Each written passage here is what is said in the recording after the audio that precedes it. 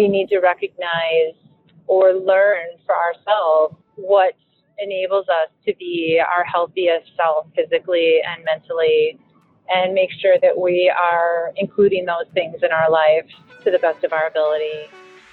Hello, beautiful people, and welcome back to another episode of Live an Extraordinary Life. I am your host, Tim Bishop, and this podcast serves as a guide to help you define what an extraordinary life is for yourself. And today I am very excited to introduce Koontz. She is a nutrition coach, and I'm excited to talk to her because I've been personally way more interested in nutrition in my own life, and I'm excited to see what I can learn from her and what she can share with you all. Polly, how are you doing today? Thanks for joining us. Oh, thank you so much for having me. I am doing just great. Thank you. Awesome. Well, why don't you give people a rundown in your own words what exactly it is that you do? Okay. Yeah, and just a slight clarification on my title. I think you said nutrition coach. It's actually a little broader than that. My title is actually a health and wellness coach. Okay. So really that covers more than just nutrition. We help coach people on all sorts of health topics. So everything from nutrition to managing stress to exercise to weight loss to cholesterol, blood pressure, diabetes, menopause, tobacco cessation. So it's really a rather broad umbrella. And the whole idea with health coaching is it's an opportunity to be there to support someone on their health and wellness journey, whatever that might be. And a lot of times people may go to the doctor and learn that they either need to lose weight, or they need to quit smoking, or they need to better manage their stress, or they need to lower their cholesterol. And because of the way our current medical system works, these doctors have very little time to spend with their patients, and so the patient may get that information from their doctor in a fairly abbreviated visit. And what ends up happening a fair amount of the time is the patient leaves that doctor's appointment feeling overwhelmed. How do I quit smoking? How do I lower my cholesterol? How do I lose weight? I've tried it before and have not been successful. So that's where we can step in as a health coach and be there to hold their hand on that journey. That may look a little bit different for different individuals. Some people might want a really supportive, encouraging voice to guide them. Some people might want a lot of direction. Some people, I would say the vast majority, know what steps they need to make for themselves, but they are just not executing that in their lives currently.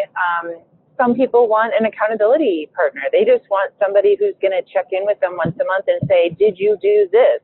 This was your goal that you said you were going to do last time we talked. Did you do it? If not, why not?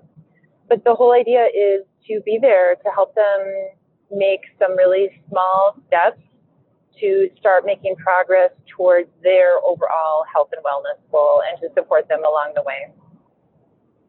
Awesome. Okay, I didn't know. So it's a more holistic approach. You kind of cover all aspects of pushing people's health forward, and it sounds like you kind of just so a doctor would tell somebody what to do, or they kind of have an idea of what they should do, and you help them create that into a real life sort of action plan and make sure that you're holding them accountable to kind of seeing that through for them and helping them accomplish those goals.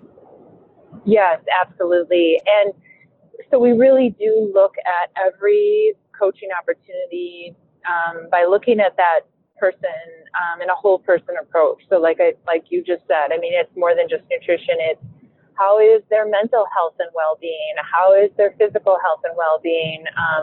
What are their social connections in life? What is their stress level like? Because health is made up of a whole multitude of factors, and our stress, for instance, can influence the way we eat. It might affect our sleep. It might affect our energy. And so there's just so many different tangents that can affect our overall health and well-being. And so we do look at people with a whole person approach and really try to understand where their opportunities are for them to improve their health and to make some small steps that feel realistic and attainable towards their goals. And like I said, if someone hears from the doctor that they need to lose 50 pounds, they may not know where to begin. And so we might start with a really small step. Maybe right now they're drinking 5 cans of Coke a day, and maybe the one step that they're going to work on between now and when I talk to them again in another month is to go down to 3 sodas a day. And maybe after a few months, we're going to start incorporating some vegetables into their diet because they're not currently doing that. But the whole idea is to make it feel manageable and also to really celebrate their successes along the way as they start making progress towards their goals. So it sounds like taking a more sustainable approach and helping people kind of break down their bigger goals into ways that is realistic for them and attainable for them. Yes. Yep. Absolutely. Cool. Is there a thing that you find yourself within the clients you've worked with? Have you seen a certain type of problem, like more than another one, I guess is what I'm trying to ask? Yeah, no, absolutely. I think weight loss is probably one of the biggest, most common problems that people come to us with. But I would also say stress is pretty high on the list as well. And then I think another common one that I'm personally working with right now is tobacco cessation, and that just happens to be because of a client that I have been assigned in my company, Virgin Pulse, where I work with 200 other health coaches.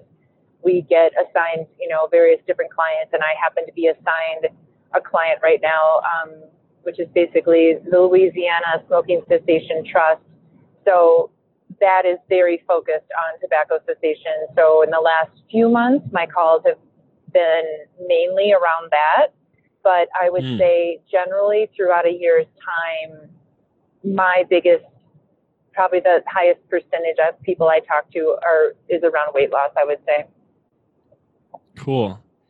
Yeah, so I definitely have some questions queued about nutrition and weight loss, but I'm curious about stress. You just brought that up, and I was just talking to a friend this morning, actually, and we were talking about how there was some stat out there, and again, I don't know the validity of all these stats, but about like 1/3 of Americans, they kind of said were like chronically stressed, and I don't exactly even know what all that means, but there's clearly a lot of like stress out in the world, and right when you said that, my mind goes to, well, what's the first step you take when someone tells you, hey, I'm stressed? Like, how do you break that down and help people, try to like decompress some of that and get rid of some of that stress in their life?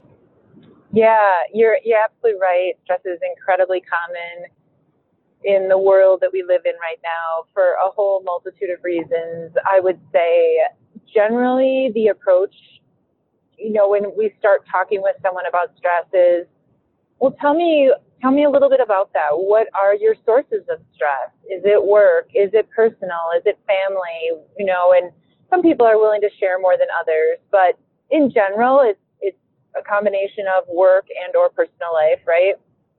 And then we kind of start talking about what aspects of your stress are within your control and which aspects of your stress are not in your control. So, there are aspects of our lives that are not in our control, and if we stress about those, it doesn't do us any good, right? Because it's not something we have the power to change. Whereas there are other aspects of our lives we do have the power to change, and so we might talk about that. But more importantly, even if there is something you can change to reduce your stress, chances are that might take a little bit of time. And so what can you do in the meantime to deal with that stress? And everybody's different. I think that's the other primary note about health coaching is we believe different things work for different people. We're all kind of in our own little individual science experiment when it comes to nutrition, when it comes to diets that work for us, when it comes to exercise, when it comes to ways of relieving stress. But in general, there are some categories that do tend to help the majority of people in terms of relieving stress. And so we talk about those, and those are any kind of physical activity. So in general, some form of physical activity is usually very helpful for people to relieve stress, and that can look different for different people. That might be a kickboxing class for one person. It might be a walk around the lake for another person. And, we need to find out what kind of physical activity do they enjoy, what might feel good to them. If they're doing physical activity, is it helpful for them to be outdoors? Do they want to be looking at trees and lakes and streams, or are they okay being in a gym on a treadmill? And along those lines, nature also is generally very therapeutic for people in terms of relieving stress. So getting out of the hustle and bustle of the city, getting away from the noise, actually being able to see something in the outdoors, being in a park setting, hearing the birds, seeing the sunshine, those types of situations can generally help to lower our stress levels. In addition to that, there's a whole host of relaxation techniques that we encourage people to think about. So those would be some deep breathing practices that are really helpful, that you can do multiple times a day, that literally slow down your heart rate and can also just make us feel more calm and focused again. There are guided meditation exercises that can be done that, again, typically focus on breathing. Yoga as a form of exercise often has a focus on your breath and an intention for your practice and or for your day, which can be a very helpful mental attitude to take. Journaling can be really helpful for some people. Some people just really need to write down those thoughts and get all of that on a piece of paper and, write down what's frustrating to them, why it's frustrating to them. And as a contrast to that, we also really encourage people to think about a gratitude practice. So as bad as your day might be, where you just think everything went wrong that could possibly go wrong, chances are there's one small nugget at least in there that was a good thing in your day. And it can be extraordinarily helpful to focus on that. So it might be something really, really small. It might be that someone opened the door for you when you had your arm full of 3 bags in a box and you couldn't do it by yourself. It might be a smile you shared with a coworker on an elevator. It might be the fact the sun is shining after a week of cloudy, rainy weather. It might be, I don't know, something delicious you had for dinner. But there's probably some nugget that you can look back on over the course of the day and be grateful for. And the more you have those thoughts of gratitude, the more those thoughts become automatic, and that builds in balance and allows you to see that life isn't maybe as bad, as stressful as you thought, because you're being more mindfully present of what is in your life. So that can be a really helpful way of dealing with stress as well. So those are just some ideas. I rambled on for a while there. Yeah, no, those are all great examples. I enjoyed hearing you list those off. And yeah, I'm curious because I've been doing a gratitude practice for a bit now, and I never thought about it, I guess, in the way of it becoming kind of more automatic, and you're kind of resetting how your brain works, I guess, and having it be more trained to see those good things. And is that kind of the pitch? Because I've tried to pitch it to some people sometimes. I'm not exactly sure what to say when, I'm like, but this is good. It's bringing joy and gratitude to your life. And they're kind of like, well, why should I implement this practice on a real sense? Give me a pitch and a convincing argument. And is that kind of what you tell people, how it's kind of training your brain to automatically have these more positive thoughts throughout your day? Or what do you tell a client when you tell them to start a gratitude practice? Yeah, so, there has been some research done on how our thoughts can almost create a path in our brain. If we tend to really focus on the negative thoughts, what's going wrong, what we're stressed about, we actually, some research is showing, kind of pave this negative pathway in our brain. And that becomes the most commonly used path. That's the path that we get to go from, point A to B. It's kind of like this rut that we dig for ourselves. And I'm probably not describing it very scientifically, but the gist of it is just that, when that's what we focus on, we train our brain to continue going down that negative path again and again and again and again. And when we shift that and start thinking about what's going well, we start shifting the pathway of our thought to go down a positive track instead of down that negative path every single time. And it really shifts our perspective, and it really allows us to see the light, the other side of the equation. And like I said, it's a matter of training ourselves to have that more automatic positive thought versus continuing to go down that really well-worn negative path. But the more we train ourselves and practice, and it takes practice, deep breathing takes practice, meditation takes practice. These are all things that take time to build, but the more you do it, the better you get at it. And to your point, like we said, the more automatic those thoughts come, and that just really creates more balance in our life. Awesome. Cool. Well, now I'll have an answer next time when somebody asks me why I do a gratitude practice. Perfect. Yeah. Okay. I wanna take 2 steps back and talk about you for a sec. I know since you worked with my mother that you have a little bit of a backstory on how you got to where you are today. And I'm curious if you would share a little bit of your career evolution from what you were doing before and how you got to being a health and wellness coach. Because I know there's kind of a journey you went down personally to get to this point. Yeah, absolutely. And so I won't bore you with too many details of the beginning, but the gist of it is I went to University of Wisconsin-Madison, which I think you know. I majored in Go Badgers. Retail. Yes, I was a Badger, absolutely. And had a fabulous experience there. Majored in retail. I was hired in Minneapolis at the Dayton's department store, and started my career there in retail in the buying office.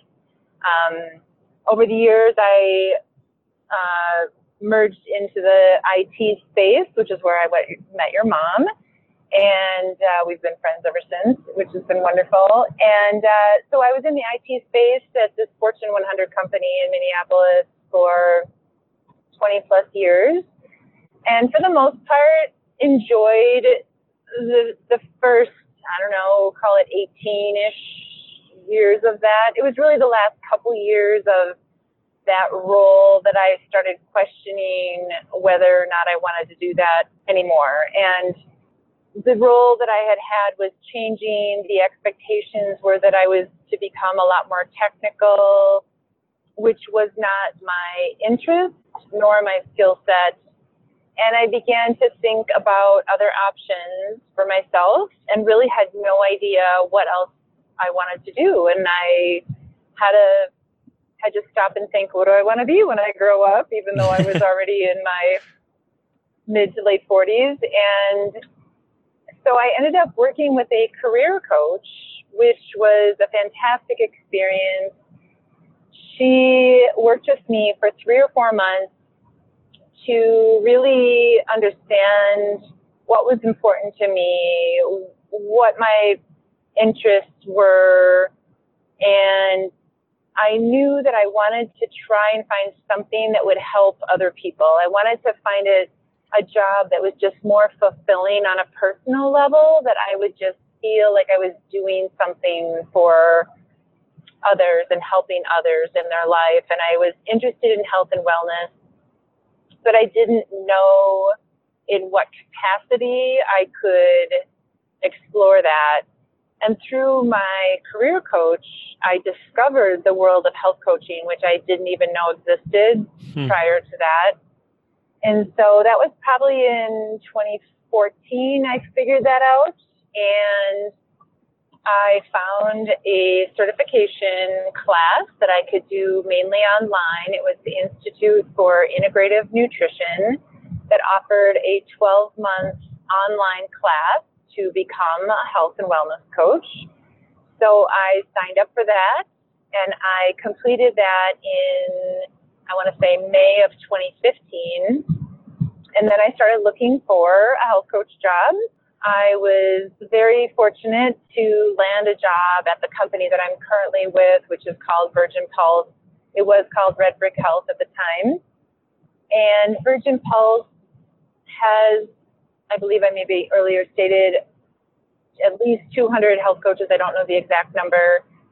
We are health coaches for people all over the country for various different clients. And since getting my certification through the Institute for Integrative Nutrition, the field of health and well-being coaches has undergone some standardization, which is important for, just really quality health coaching. So I have also since been board certified by the National Organization of Health and Wellbeing Coaches. And I think that's an important distinction for health coaches going forward, to be under this standard umbrella of this board certification. So I now have that as well. And I have to say, it has just been a complete 180-degree change from my job in IT at the Fortune 100 company.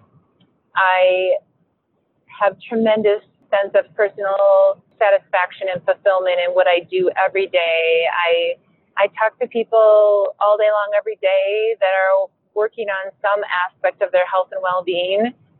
And not every single one of those people appears to be extremely grateful, but many of them are very grateful just to have someone to talk to and to hold their hand on their journey, to be there to support them, to encourage them month after month.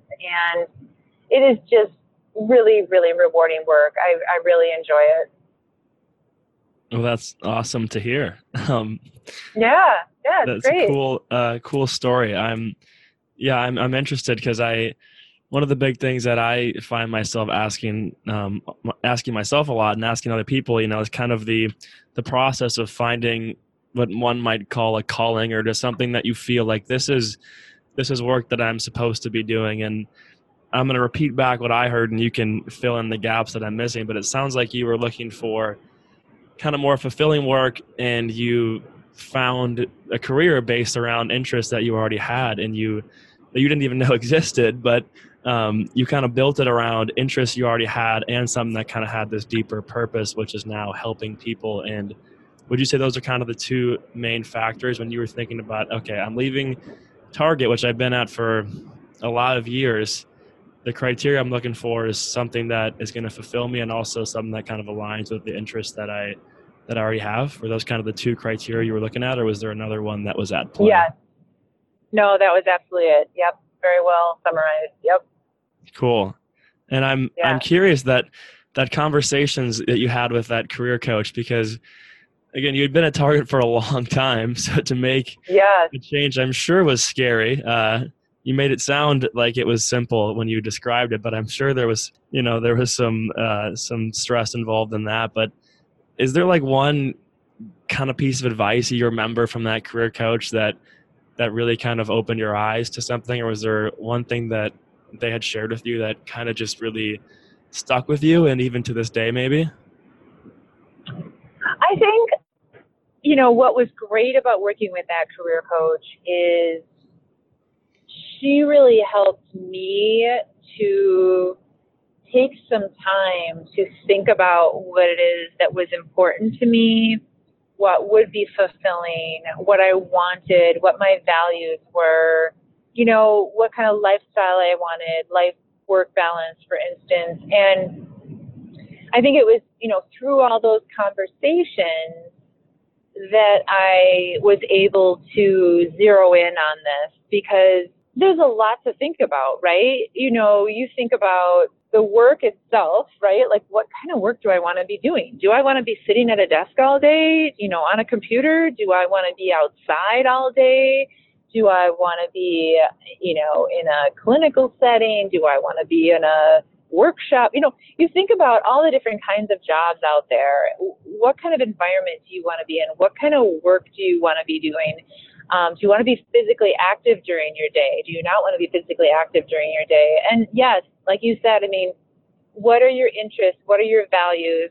How much time do you want to put into your job? Do you want to keep it to 40 hours a week? If it's something you love and you're super passionate about, are you okay working 60 hours a week? I think obviously money is a factor too. But I think what's really, more important than anything is happiness, fulfillment in the job that you choose. So will you be challenged in a way that you want to be challenged? Will you have opportunities to learn and grow?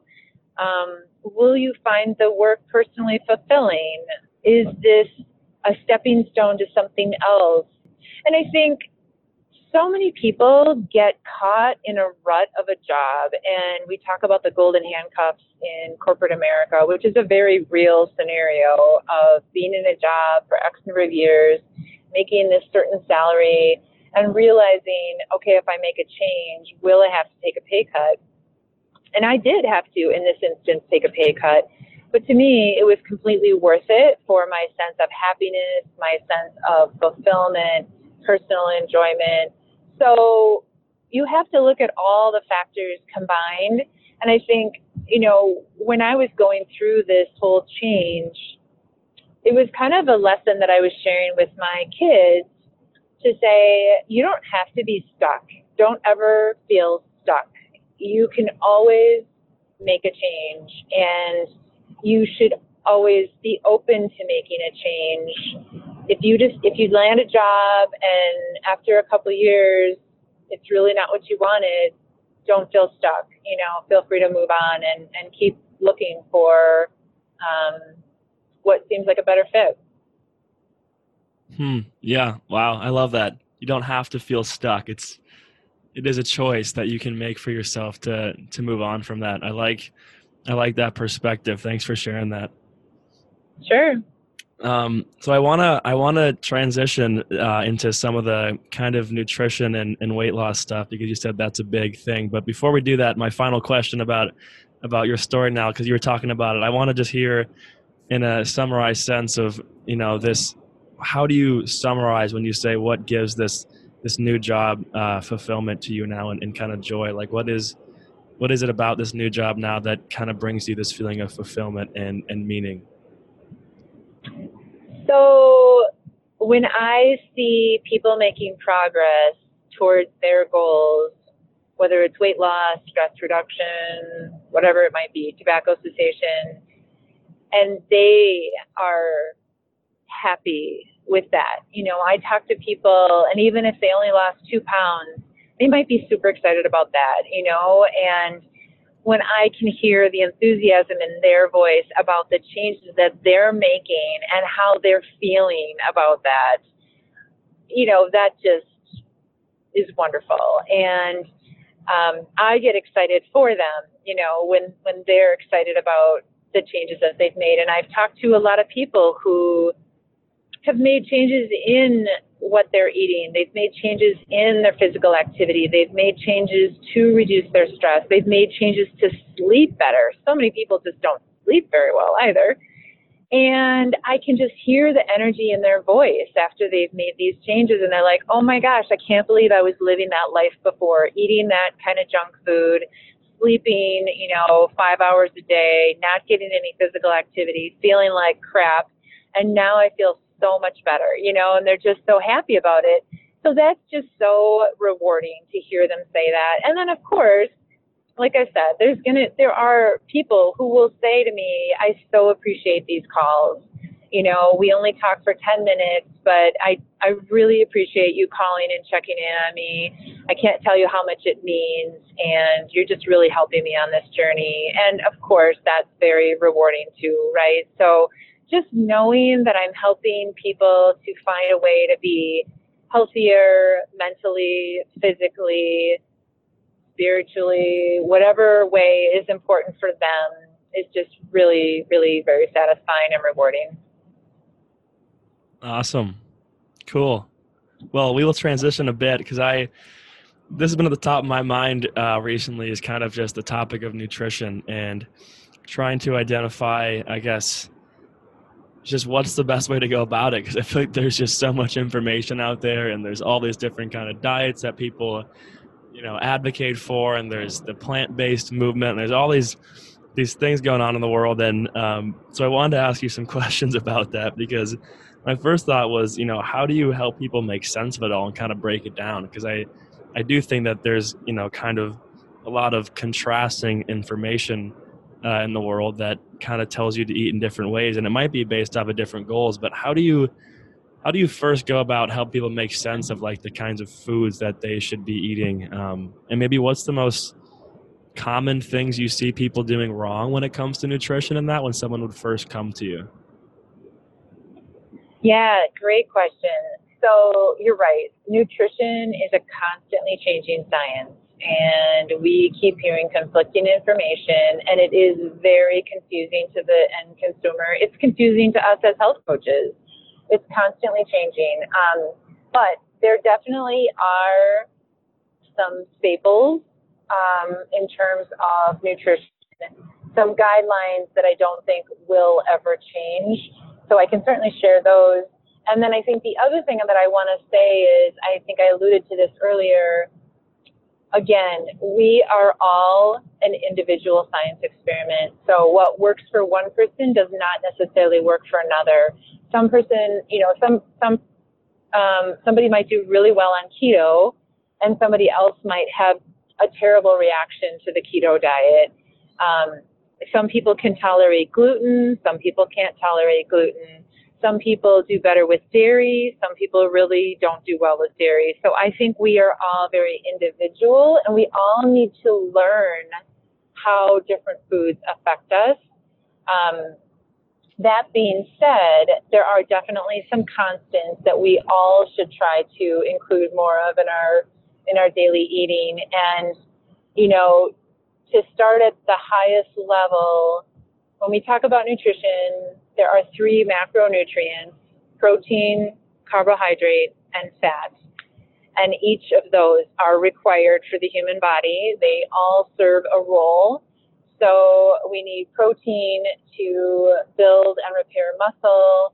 We need carbohydrate to fuel our body. It's the first source of fuel that our body goes to is carbohydrate. And then we need fat as well. And what many people don't know is that our brains are like 90+% fat. And so it's very important to include healthy fats in our diet as well. The other thing that a lot of people don't realize when we talk about carbohydrates is, when we think of carbohydrates, a lot of people think about bread, crackers, pasta, rice, which of course are all forms of carbohydrate, but vegetable is carbohydrate too. And of course, fruit is carbohydrate. And so when we talk about carbohydrate and needing that as a macronutrient, there are better forms of carbohydrate and there are worse forms of carbohydrate, right? And so, in general, I think I'm gonna really, like I said, generalize here and say that the vast majority of Americans do not get nearly enough vegetable in their diet. So, the goal is that we would be having, roughly half of our plate of food, or the sum total of what we eat each day, should be vegetable, and that would be non-starchy vegetable. So that's, of course, all the salad greens, carrots, peppers, tomatoes, cucumbers, you know, all those kinds of vegetables. Basically 50% of what we eat should be vegetable, non-starchy vegetable. Then we also need protein, like I said. You could think about that as, roughly 20 to 25% of what we eat. And then the balance would be carbohydrate and healthy fat. And again, when we talk about carbohydrates, that includes fruit, that would include all the vegetables, starchy or non-starchy.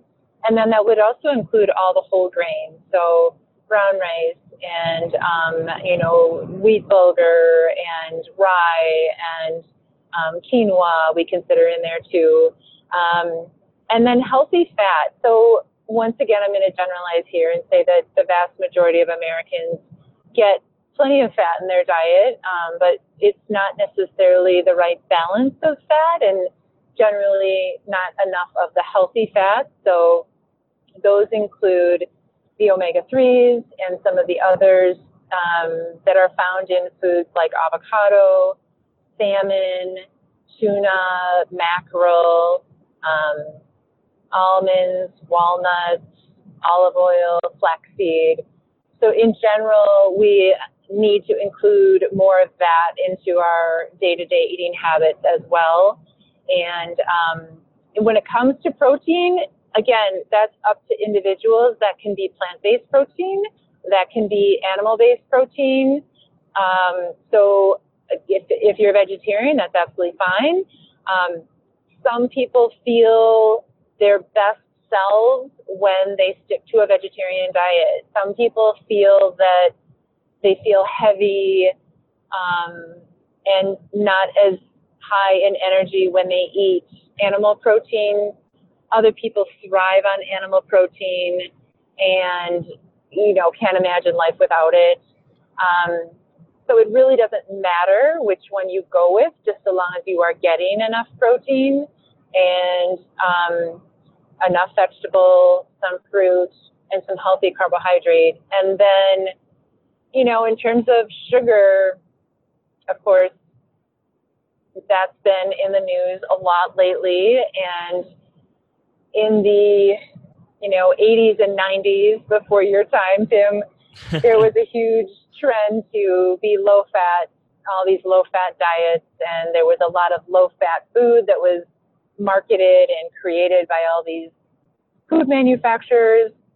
And in order to make that food taste good, a lot of times what happened was they added extra sugar to make it taste good, even though it was low fat. And so what ended up happening was a lot of people actually gained weight by eating that way because of the excess sugar.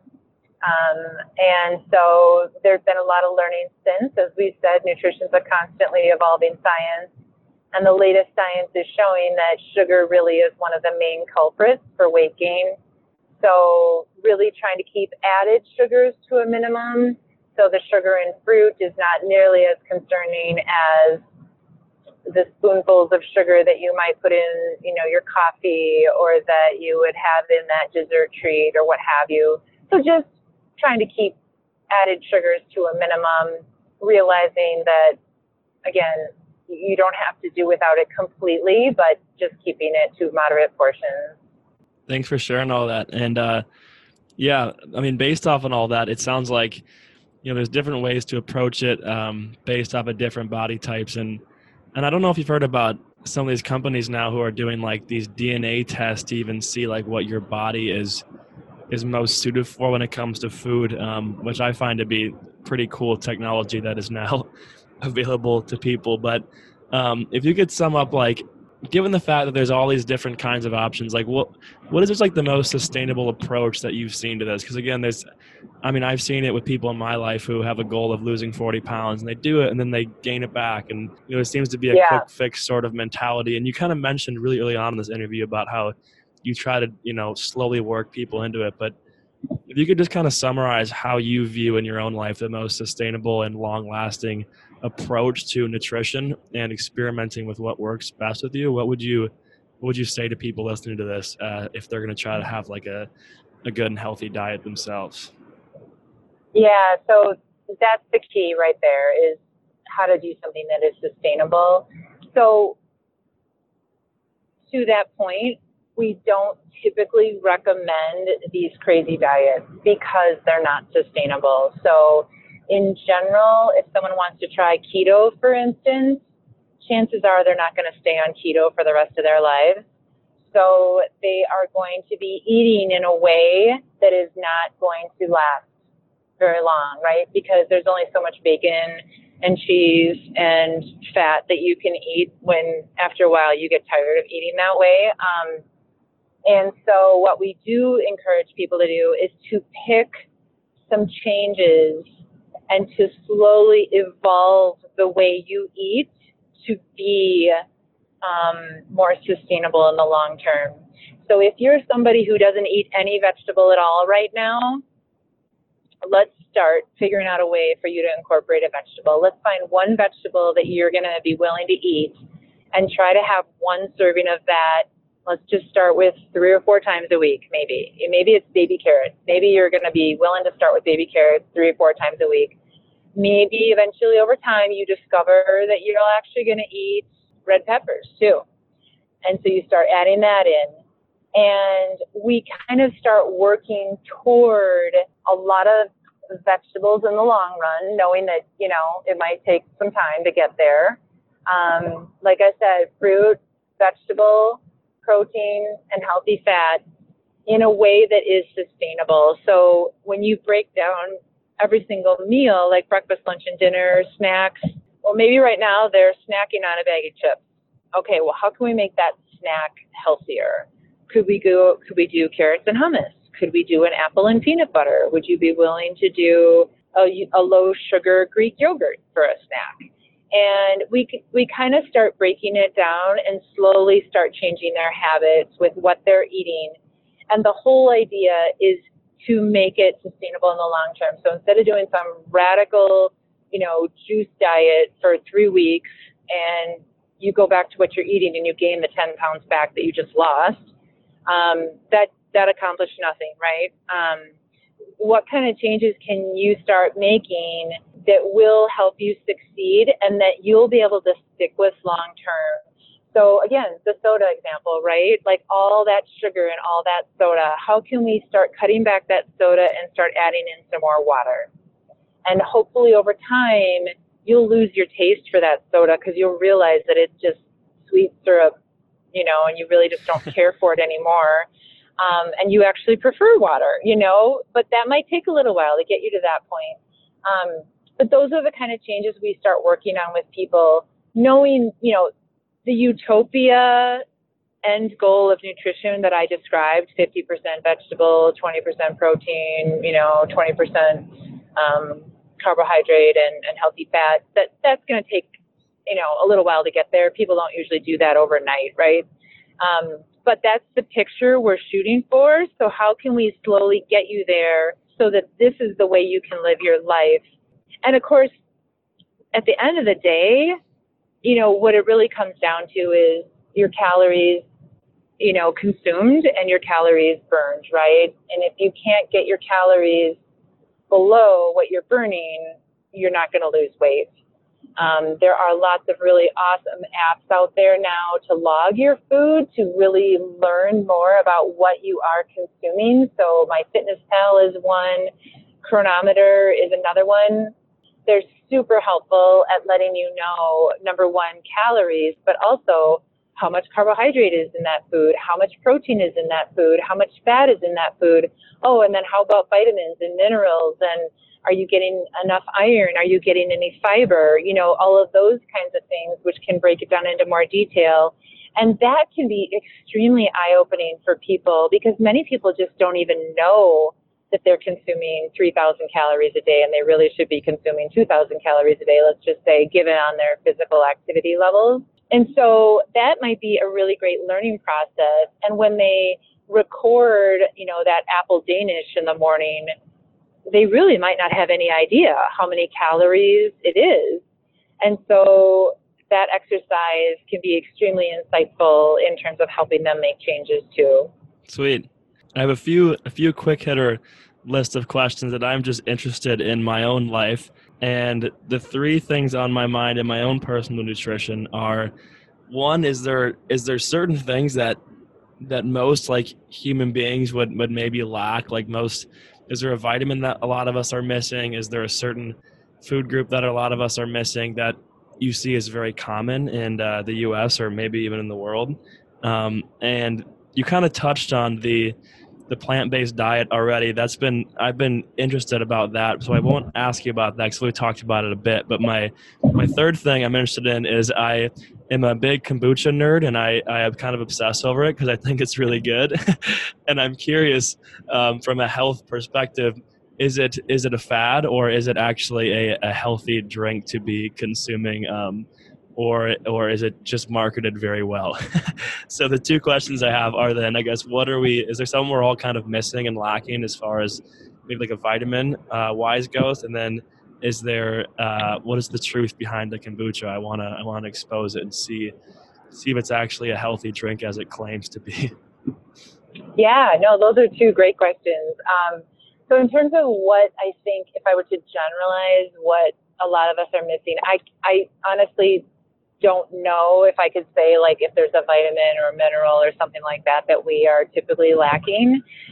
I think I alluded to it earlier when I said the vast majority of Americans don't get nearly enough vegetables in their diet.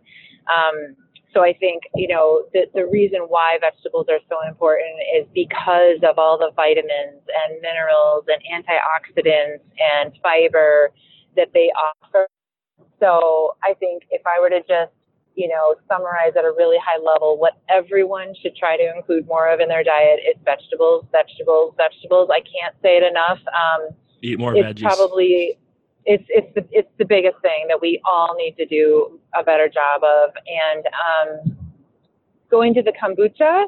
So yes, you probably have heard the reason why kombucha is having such a moment is because of the probiotics and because of the fact that it is fermented. And so another big focus right now in terms of health and well-being is the microbiome, which you may or may not have heard of as well. So that really is speaking to our gut health.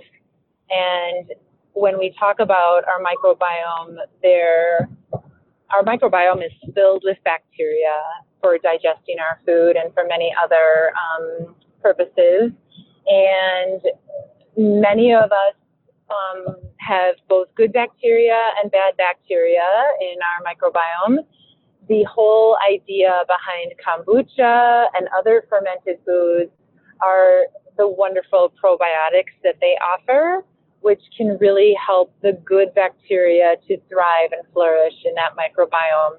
And that's what we want for optimal health. They initially were focusing on the microbiome in terms of specifically our gut health, but I think they are doing more and more research and learning that the microbiome is extremely important for many of our functions, including our brain functions and, many other areas of our health and wellness. So yes, kombucha is having a moment. I really enjoy it too, Tim. I'm with you on that. And all of the fermented foods are really in that category. So, you probably have heard about kimchi and other like real fermented sauerkraut, like not the kind that comes in a can at the grocery store, but the actual like real fresh fermented sauerkraut would be another form of a fermented food. The kombucha, of course. People are also taking probiotic pills, which right now they're debating the effectiveness of those as to whether or not we really can absorb that into our system or not. But yes, that is the whole idea behind kombucha, and I think it's all around our microbiome health and making sure that we're doing the best to make that as healthy an environment as possible. You may or may not have heard that probably 10 years ago at least, and beyond that, doctors were much heavier handed at writing prescriptions for antibiotics. And a lot of it was based on patients demanding antibiotics for something as simple as a regular cold. The problem with antibiotics is although they are extremely beneficial for handling some severe bacterial infections, and in fact are necessary to avoid death in some situations.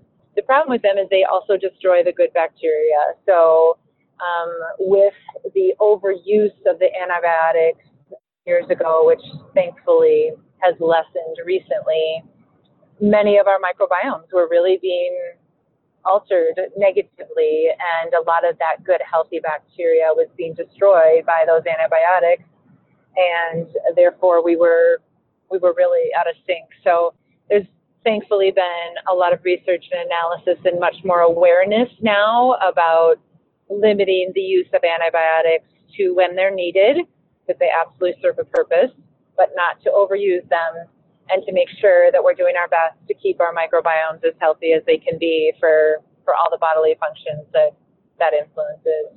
Well, you mentioned something in there that was one of my final questions I wanted to ask you too. You mentioned the connection between kind of your gut bacteria and your brain. And one of the final questions I actually wanted to ask you was anything that you know about the correlation between kind of what you eat and I guess just like mental health and the energy you have, because I do think that, the mental health crisis is real, and I look at solutions to help people kind of feel more clarity in their life. And I'm curious if you know anything about the connection or any science or articles or you've read that talk about the connection between kind of what you're eating and I guess your mental headspace or how that gut bacteria correlates with your happiness, or I don't even know. I don't know exactly what it correlates to, but I've heard some things and I'm curious what you know anything about that.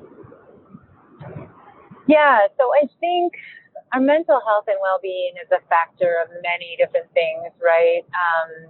But I absolutely believe that what we eat can certainly have an influence on that. So to give you some more specific examples, again, sugar really is kind of the villain in the equation here. So many people suffer from what we call emotional eating, where they may be unhappy for whatever reason. They may be sad, they may be stressed, they may be angry, they may be depressed.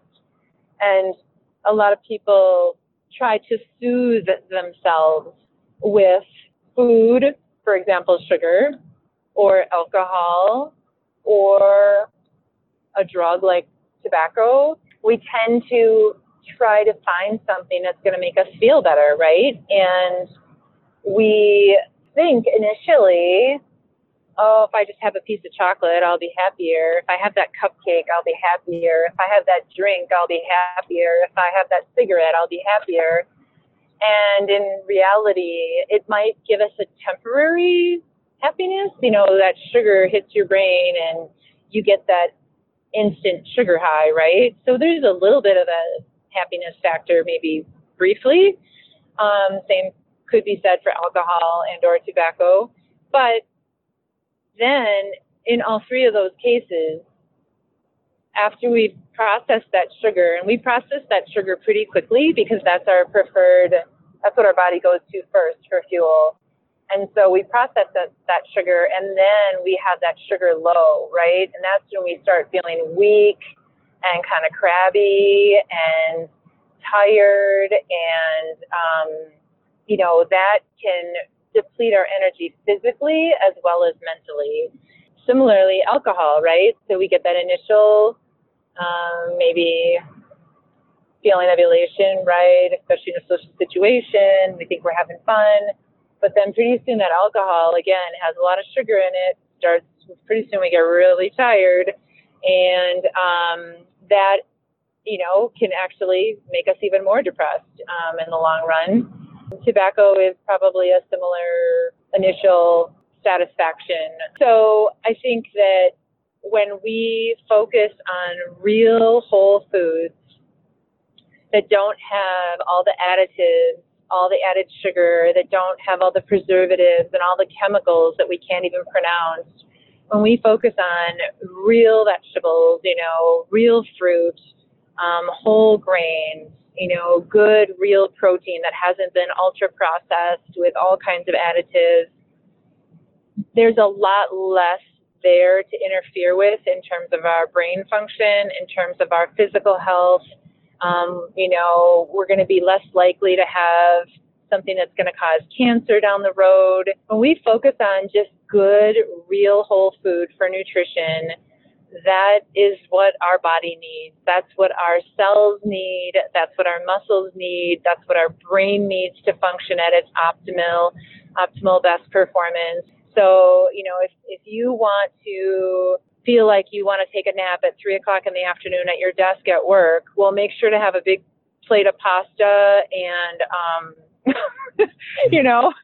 not much else for lunch. And trust me, you'll want to take a nap at 3:00. Now, if you, on the other hand, want to be alert and awake at 3:00, have yourself a green salad with lots of vegetables, some sort of lean protein, glass of water, and chances are you will be much better fueled to last your afternoon, both mentally and physically. So it absolutely can make a huge difference. And I think that a lot of people know that they shouldn't be reaching for sugar or alcohol or something else in times of sadness or stress or anger or depression, but they've built a habit for themselves, and it's a hard habit for them to break. But I think that once they try a healthier alternative and really be mindful and pay attention to how they feel, they might have the motivation to make a change. Cool.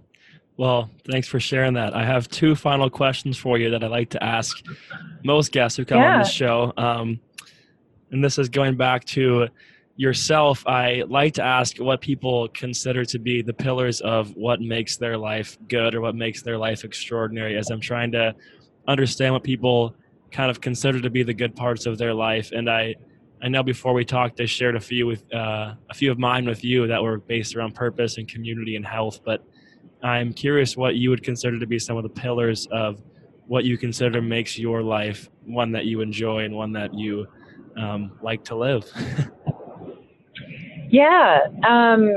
I think that, that answer obviously, again, is very individual for people. But for me, the number one most important thing for me is happiness. And that is the number one most important for all the people that I know and love in my life.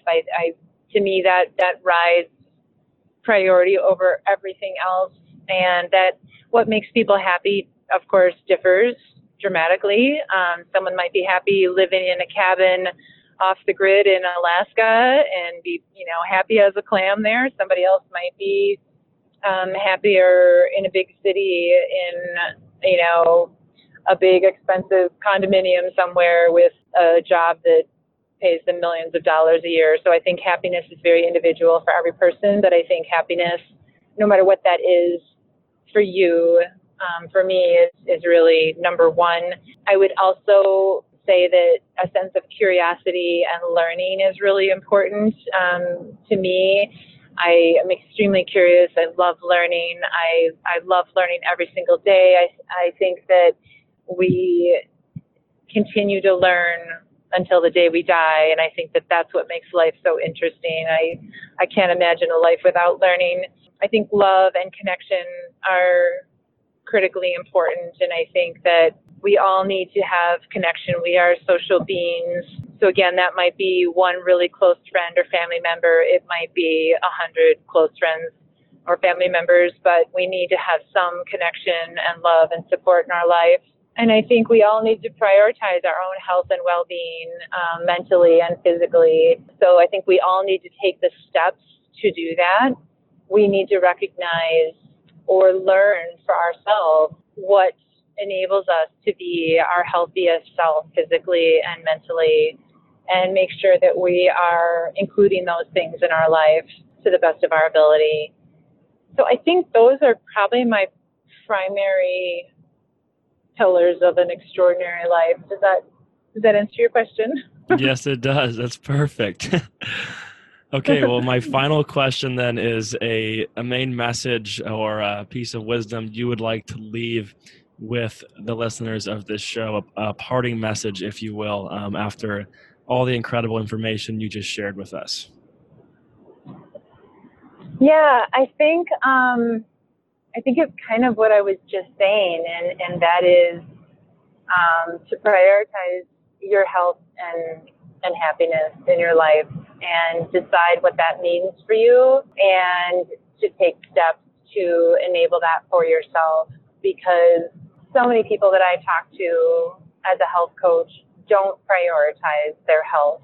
They prioritize so many other things in their life before their own health, and their health falls lower and lower and lower on their list, and they suffer from it physically and mentally. So I think that we all owe it to ourselves to do the very best we can to make that our number one priority and to take steps to be our healthiest, happiest selves in life. Amen. Yes. Well, yeah, thanks for sharing all of this. This was a super insightful conversation for me. I feel like you shared a lot of awesome and valuable information. If there's somewhere you could direct people, like if they want to learn more about the work you do or get in contact with someone like you, or maybe the work your company does, is there a place that I could write in the show notes and direct people to, whether it be a website or an email or something like that? I suppose, sure. So, I mean, I'm on LinkedIn, I guess. That would probably be the best way to reach out to me. And then, if they are interested in my company, the name of the company is Virgin Pulse. And we are a company that's all about health and wellness. So if they want to, take a look at that, they might get a better idea of what we do and why we do it. And there's probably, some more information there about the health coaching as well. But I'd certainly be happy to, answer any questions anyone has about that. They could probably just reach me through LinkedIn. Awesome. Well, thanks again, Polly. This has been an awesome conversation, and I wish you only the best of luck with your future endeavors in this new field. Thank you so much, Tim. I really enjoyed it, and I wish you all the best as well. And I can't wait to hear about some of the other speakers you're going to have on the podcast. Well, thanks for tuning in to another episode of the show. I hope that this episode helped you become more curious about the possibilities of our nutrition, our physical health, our mental health, and the things that we can really do to live our best life each and every day. As mentioned in the show, I will include Polly's contact information if you would wish to get in touch with her or ask her any questions. And as always, beautiful people, go live an extraordinary life.